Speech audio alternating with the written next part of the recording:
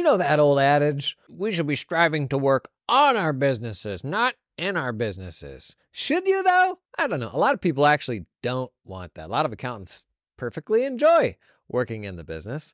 But I will say, on a whole, most of us are aspiring to spend more time on the business, even if not 100%. So can this be a thing you can get to in 12 months? Absolutely. You totally can. We're going to run through some ideas just for how to get started, taking you in that direction, whether you want to fully commit or not. Let's demystify all this stuff, make it feel a little more accessible. Come on in. You know what it is. It's Jason Daly.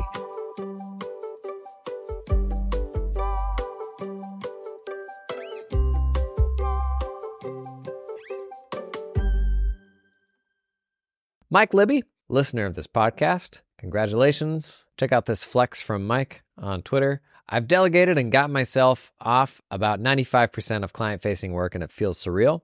I'm having trouble pushing off the last few that have so much nuance to their situation.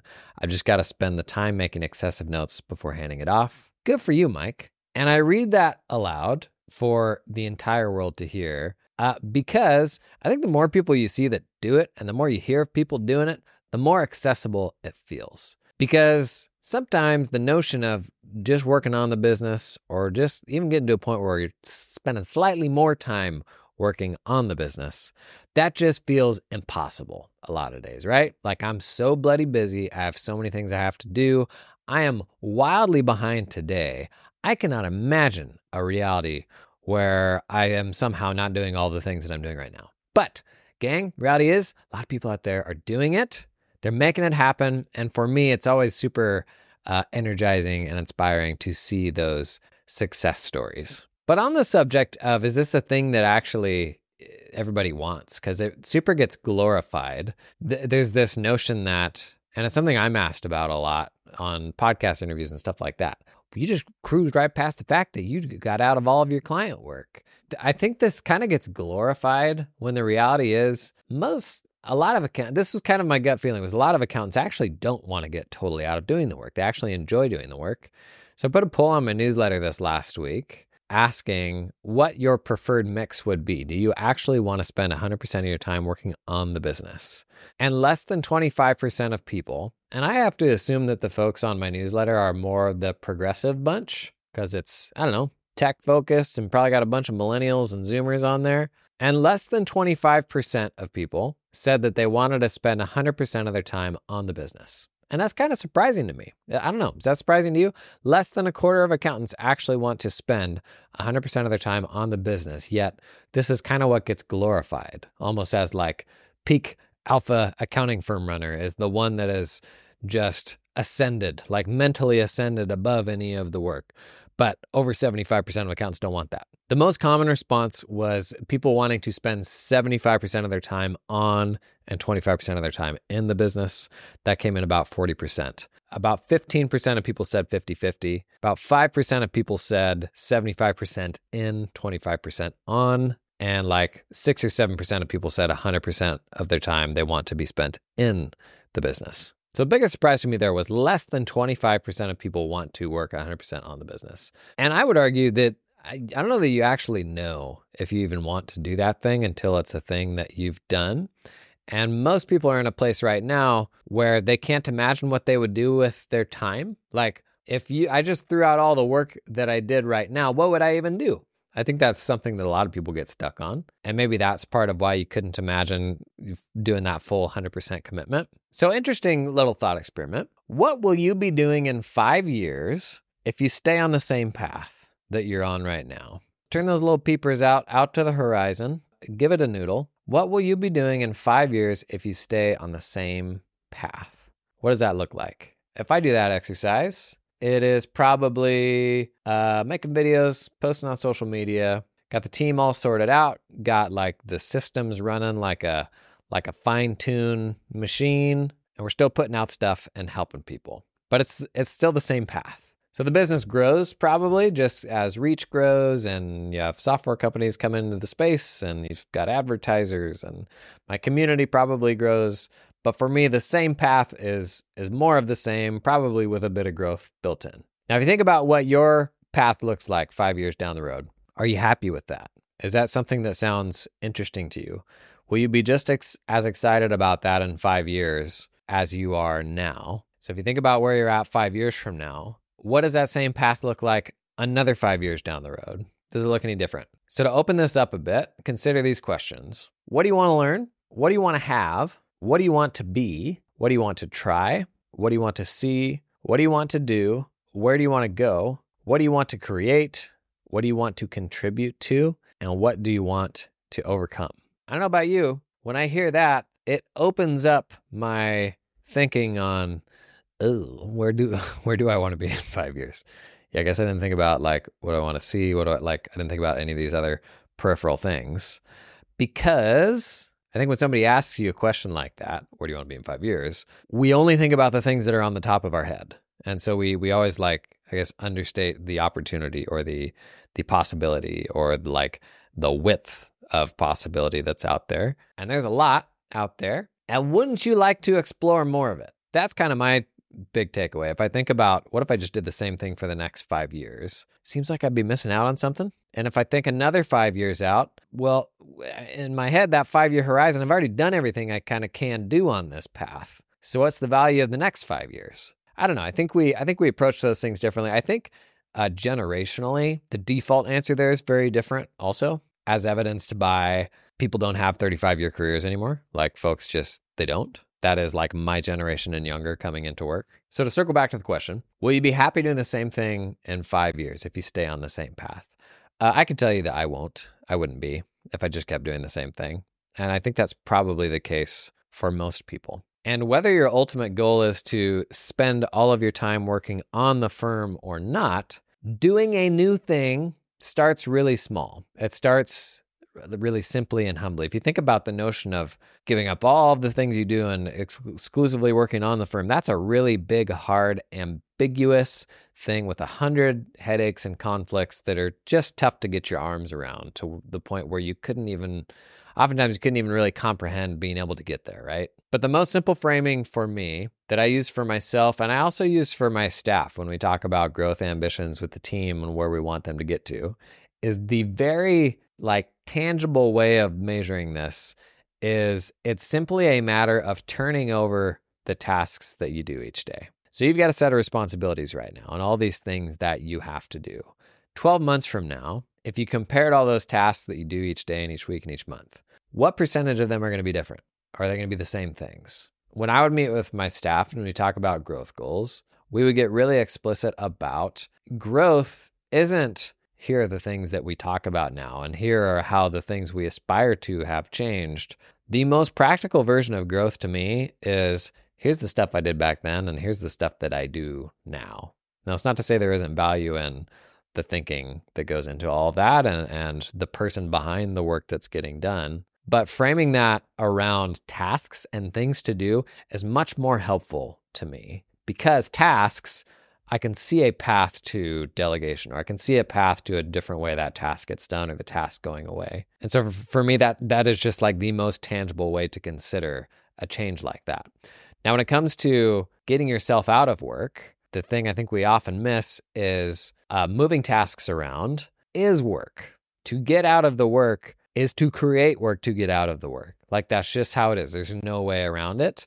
The upside is it's temporary. And this is the age-old problem with increasing capacity, is you wait to increase capacity until you get to capacity and don't take into account the fact that it takes additional capacity to increase capacity.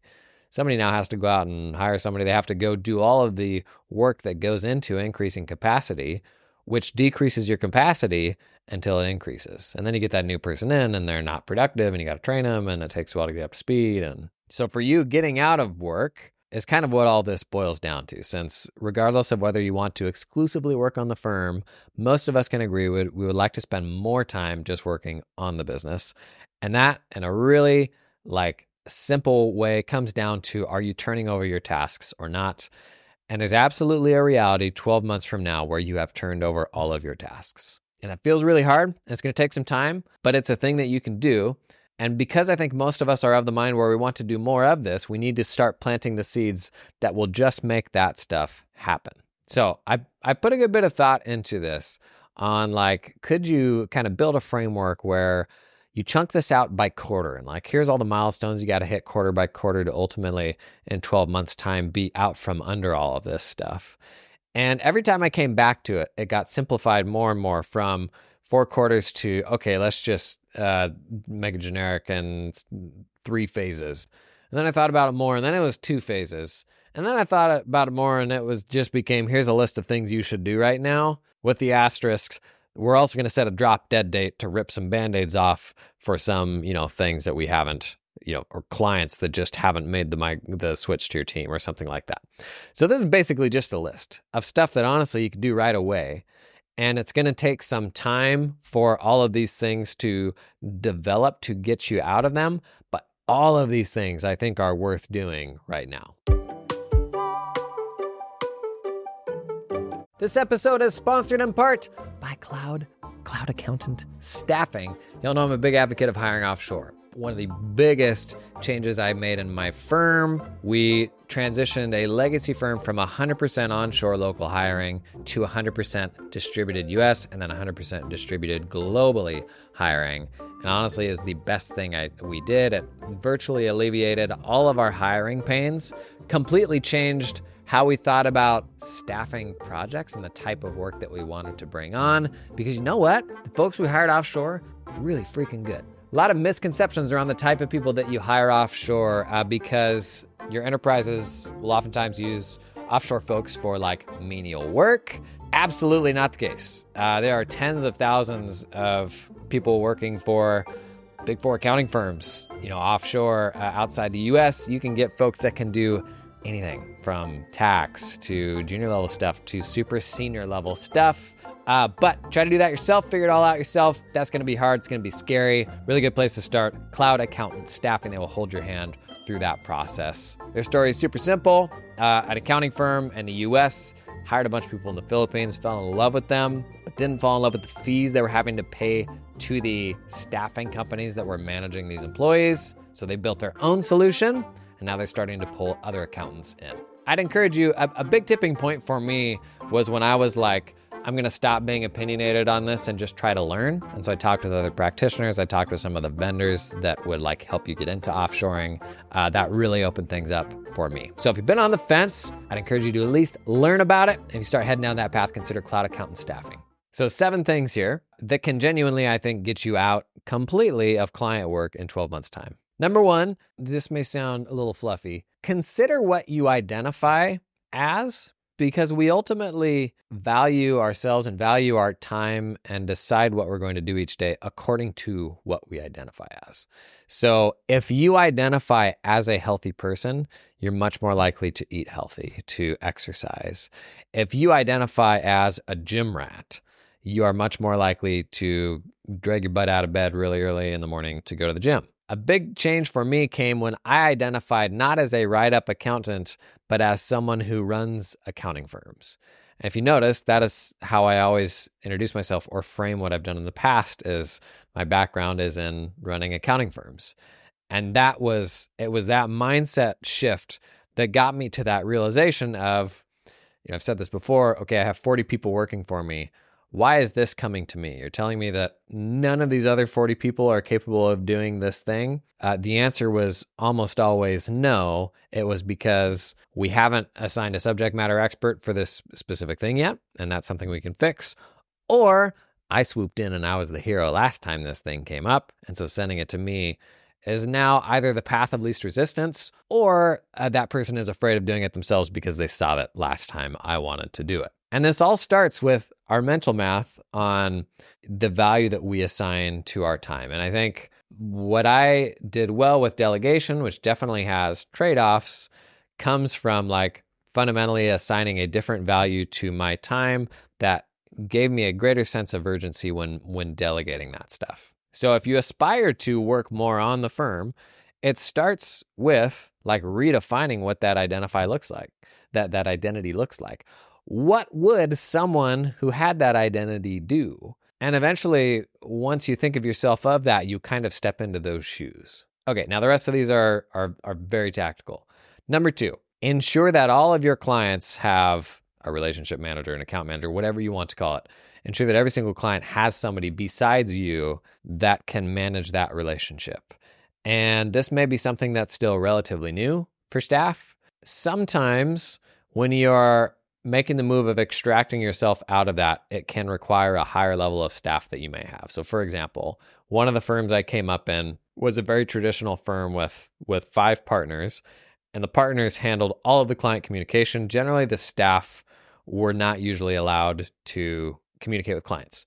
And this fostered ultimately, like, the staff then was, in my opinion, a lower level staff, not even the people themselves as much as the environment that they were put in. They were kind of capped in what they could do because they didn't manage any of the client stuff directly. And to then rip the Band-Aid off in that firm and say, okay, everybody, you're now going to handle all the client conversations. All these people are like, excuse me? Most of them are scared because some people don't like that, and they may have loved that work environment because they had that buffer between them and the relationship management. They just wanted to do the work. But sometimes this transition may require different things of your team that they may or may not be capable of, especially if you're coming from a traditional setup where somebody was managing all of those communications for you. Some firms are going down the route of having like dedicated relationship managers where they're not doing a ton of the technical work and they're just managing client relationships. That can work in some situations. In other situations, I've heard of it not working because it kind of just added one more communicator when the client just wants the tax answer or the accounting answer. And if they feel like they've got to like get passed around to departments, done wrong, it can just add one more point of contact. Done right, it can kind of solve for this problem. You can have the really high touch person manage the client interactions so that you don't need quite as many of those high touch people. Something to think about based on the makeup of the folks you have today and who you put in charge of like managing those relationships. But step number 2 there, ensure that all clients have a clear account manager, whatever you want to call it. That should be in your CRM, in your practice management system. The client needs to have a relationship with that person. Number 3, email your clients. Tell them that this is a thing that is happening. That communication for me was something along the lines of, you know, my responsibilities are shifting a bit to be more strategic in how we run the accounting firm and how we bring in really talented people, how we bring in really good technical people to ensure that we are doing everything that we can for you. And my focus is shifting more towards investing in that because that's ultimately the way that we're going to be able to help people best, not me doing everything myself by hand. And so for you, client, what that means is I know you met Todd that one time. You're going to be seeing more of Todd. Here's a funny anecdote about Todd. We're going to send that email to the client to kind of set the stage for what's happening. Doesn't have to be like an immediate, like, rip the Band-Aid off, I'm dumping you, you're never going to talk to me again sort of thing. Doesn't have to be like that. The best version of this is one that's organic, where they build a relationship with that person and that's just who they go to by default going forward. But when you send this email, get that other person involved. Get them, I'm telling you, getting them on video makes a massive, massive difference for them to see your faces. It takes a lot of the spookiness out of that unknown person. So when you send that email, if you can get that person on video, it makes a huge difference for the client to hear their voice, know something about them, have some sort of initial hook upon which they can start building that relationship. Number 4, get somebody into your email inbox immediately. This doesn't even have to be an admin person. This could be a super high level person. So once you've got, you know, dedicated account managers for all of your clients, a big part of this person's job who's helping you manage your email inbox is air traffic control, because habits are going to be hard to break and clients are still going to send things to you. But if a client sends you something that the account manager can handle, we still have to reinforce this sort of shifting policy that they are going to run point on that stuff. And you can do that in the beginning delicately by replying and copying the account manager and saying, hey, we're working on this. Todd's going to follow up with you on this once we can get to the bottom of it. And then Todd takes it from there and Todd replies. I know done wrong, people don't like the feeling of an email going to you and then a response coming from another person who wasn't even copied on the original email. That's probably not the right way to do it. I think there's like a softer way to transition into that. Again, people like to make like big dramatic, really hard, like, I don't know, kind of cut off like abrupt things in a firm, I think that's generally the wrong move because you can't really come back from that. And the best version of this transition is one that happens a little more organically. And usually that doesn't require a bunch of dramatic stuff, at least not in the beginning. There will be a day where you're like, okay, this is the drop dead date. This is where we're making hard decisions. But that day for most people is not today. It's not the beginning when you start planting these seeds. So number 4 is get somebody in your email immediately. Email is actually a really great proxy for what are the things that you haven't delegated. If that email had to come to you, why is it that that client's still reaching out to you? Or why is it that that internal issue, you are the, why are you the person to handle that thing? Does it mean that we can make somebody else the point of expertise for this thing instead of you? Email is actually a pretty good window into the implicit systems that are there that you're going to have to break. This episode is brought to you in part by TeamUp, helping you recruit top Filipino accountants without any ongoing monthly fees. The difference between TeamUp and all the other offshoring options is that TeamUp helps you hire staff directly. No middleman. You work directly with your new hire in the Philippines. Hire the person, not the company. Guys, gals, gang, here's just a few reasons to hire directly. You have access to higher level talent. Makes sense. You have complete control over team culture and training. They keep 100% of what you pay them, and it's a lot more affordable for you, so you can retain your team for the long term. TeamUp can source accountants with experience working at US or Australian firms, familiar with tools like Xero, QBO, and Dex. Also recruit specialist roles, team leaders, tax specialists, administrative assistants. Thought experiment. What if you had an executive assistant for the first time this tax season?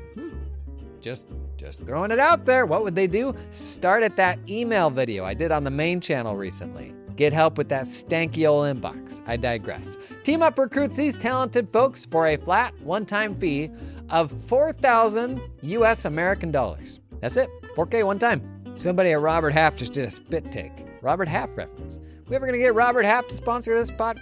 Not anymore. And they can connect you with an affordable employer of record if you need help with payroll and compliance once you hire that person. Big fan of hiring in the Philippines. You know I did a bunch of that. Check out the link in the description to learn more about TeamUp.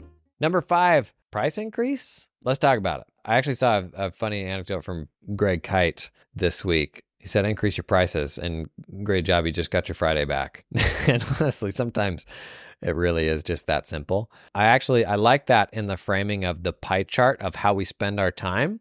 If we're like, how in the world am I ever going to make time for this or that? It's like, geez, what is it that's going to get you to be able to increase your price a bit more? How can we invest in the client experience to justify that? Are we undercharging for what we do now? Price change, a good way to get some time back. In this case, going through this transition, I would actually argue price increase probably isn't the move. There's a base price increase that we all need to be doing every year.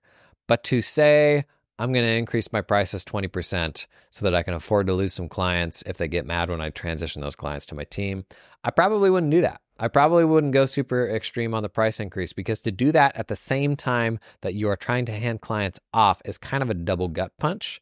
And it is a perceived drop in value because they have a relationship with you. They don't have a relationship with your team yet. So the reality is they're going to feel like this is a drop in value, and that is probably not the time to then sucker punch them with a price increase. The reality is, for me, there was a level of client that I was capable of supporting that my team was not capable of supporting. And that was the case for me at a snapshot in time where we had gotten into doing like some bigger, more complex, it was like big dental group type of stuff. And I could carry those relationships, and I had really good people on my team, but I didn't have anybody else that was at the point where they could do that stuff.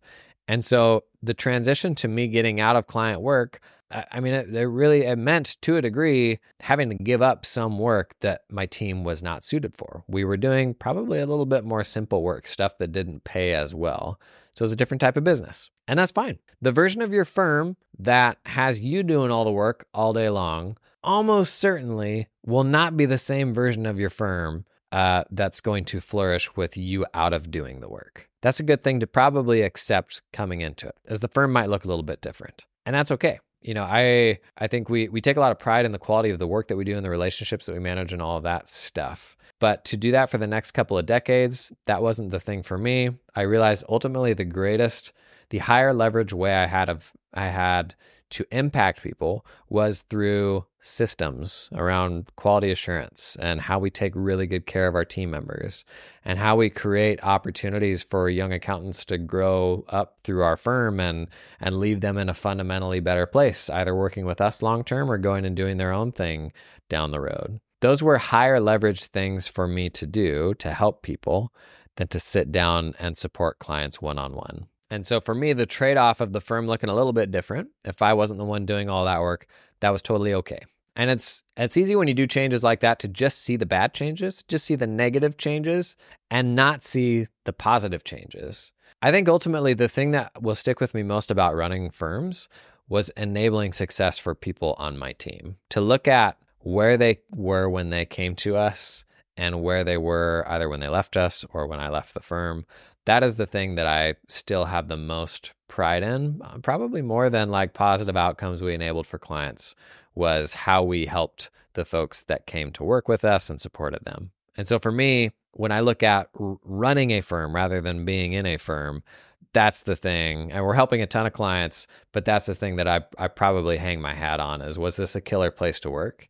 Did we enable a better lifestyle for folks? I mean, we had one guy who came from a really rough firm where his wife had to work and they had just had their, I don't know, third or fourth kid or something like that. And coming to our firm, she was able to stop working. They had like an unbelievably better quality of life. And just the before and after of that just is a really great slap in the face to remember the pride there is to have in being a great employer and how you genuinely change people's lives by creating a positive, great workplace for people. And that was how I basically justified making some compromises on the types of clients that we would support, as I could take a lot of pride in that. Number 6, update your messaging to start only taking in clients that work for your team. What that landing page looks like today, it might look a little different. If your team's not going to be taking in the same type of work that you do, then you got to kind of rebuild around that. Very much connected. Number 7, intro clients to your staff day one so that there's no aspect of doing the handoff. Everybody always talks about what is the most tactful way for the senior to then hand off to the junior, and how do you do that without pissing off the client? You just don't do it. You don't do that. You start them from day one with the person that's going to support them long term. Now, down the road, that person that they're meeting with day one, that person's responsibilities probably change over time, and that person probably develops more of a support team around them. In my case, those people kind of ended up becoming pods, where then they had one person to support them, and then 2, and then 3, and then 4 people to support them. And they were kind of that relationship manager longer term. But people only get attached to you when you are the first person they build a relationship with. And the best way to sidestep that issue entirely is for you to not be there on day one, for them to meet with your team on day one. That was such a huge tipping point for me. And did it cost me sales? Yep. Did it mean we didn't get some stuff that I would have liked to have that I'm pretty confident I could have gotten? Absolutely. But it also developed the team to get better at that stuff and developed me to, instead of barging my way through and saying, I can do this better, it challenged me to be better about developing people to be able to excel at the things that I felt like I could excel at. It forced me to pour into other people that thing that I was good at, that I could do well. And for me, long term, that was more fulfilling than me just saying, no, these are my toys. I will play with them. Nobody else can touch them. So those are 7 things that you can genuinely start doing today that won't get all your clients off your back immediately, but an unwillingness to do those things, like not accepting those compromises, are what's going to ultimately keep you from being able to transition to spend more of your time on the firm. Now, one last Band-Aid rip. There's got to be a cutoff. There's got to be a drop dead cutoff with clients who just can't seem to be weaned off of you. The reality is, if you look at your entire client base, if you are removing yourself from client work, it is extremely unlikely that every single client is going to be fine with that, and that there's going to be a reasonable home for all of those folks with the rest of your team. My skills were very different than the skills of my team. And so we ended up with a few clients where it was like, I could either refer them out. They might leave if I'm just like, nope, you're just going to have to accept this level of support now. That is completely normal. That is not a failure in any way. And so you're probably going to lose some folks because just the type of support your team is going to give them will be different than what you gave them. That's fine. Try not to dwell on just the negatives of this whole transition. Dwell on what opportunities this enables also. God forbid there be a thing that your team can do better than you. If you're underwater, you ever drop the ball, fail to be as responsive as you aspire to be, a lot of upsides to getting help from your team. And as much as we don't like to admit it, things that they may be able to do better than us, or at least do better than a stretched too thin version of us. Now, to circle back to the question at the top, what am I going to do with all that time? I honestly think that's probably why more people don't answer that they would happily spend 100% of their time working on the firm. Because off the top of our heads, like we remember a limited set of things. You remember all the things that maybe you aspire to do or that you tell somebody that, oh yeah, I'm going to do that someday. The reality is a small business has bottomless things to do. Like, have you ever in your life gotten yourself out of things and then sat down, twiddled your thumbs and been like, well, what am I going to do now? Has that happened to you? If it hasn't, what makes you think that it's going to happen now? It probably won't. And if it does, it's a great place to find yourself in because you know what? There's a bunch of other great stuff you could do more of. We talk a lot about getting out there on social media, being visible and using that visibility to enable opportunities of all sorts of kinds. Maybe do some speaking, attract a higher quality client.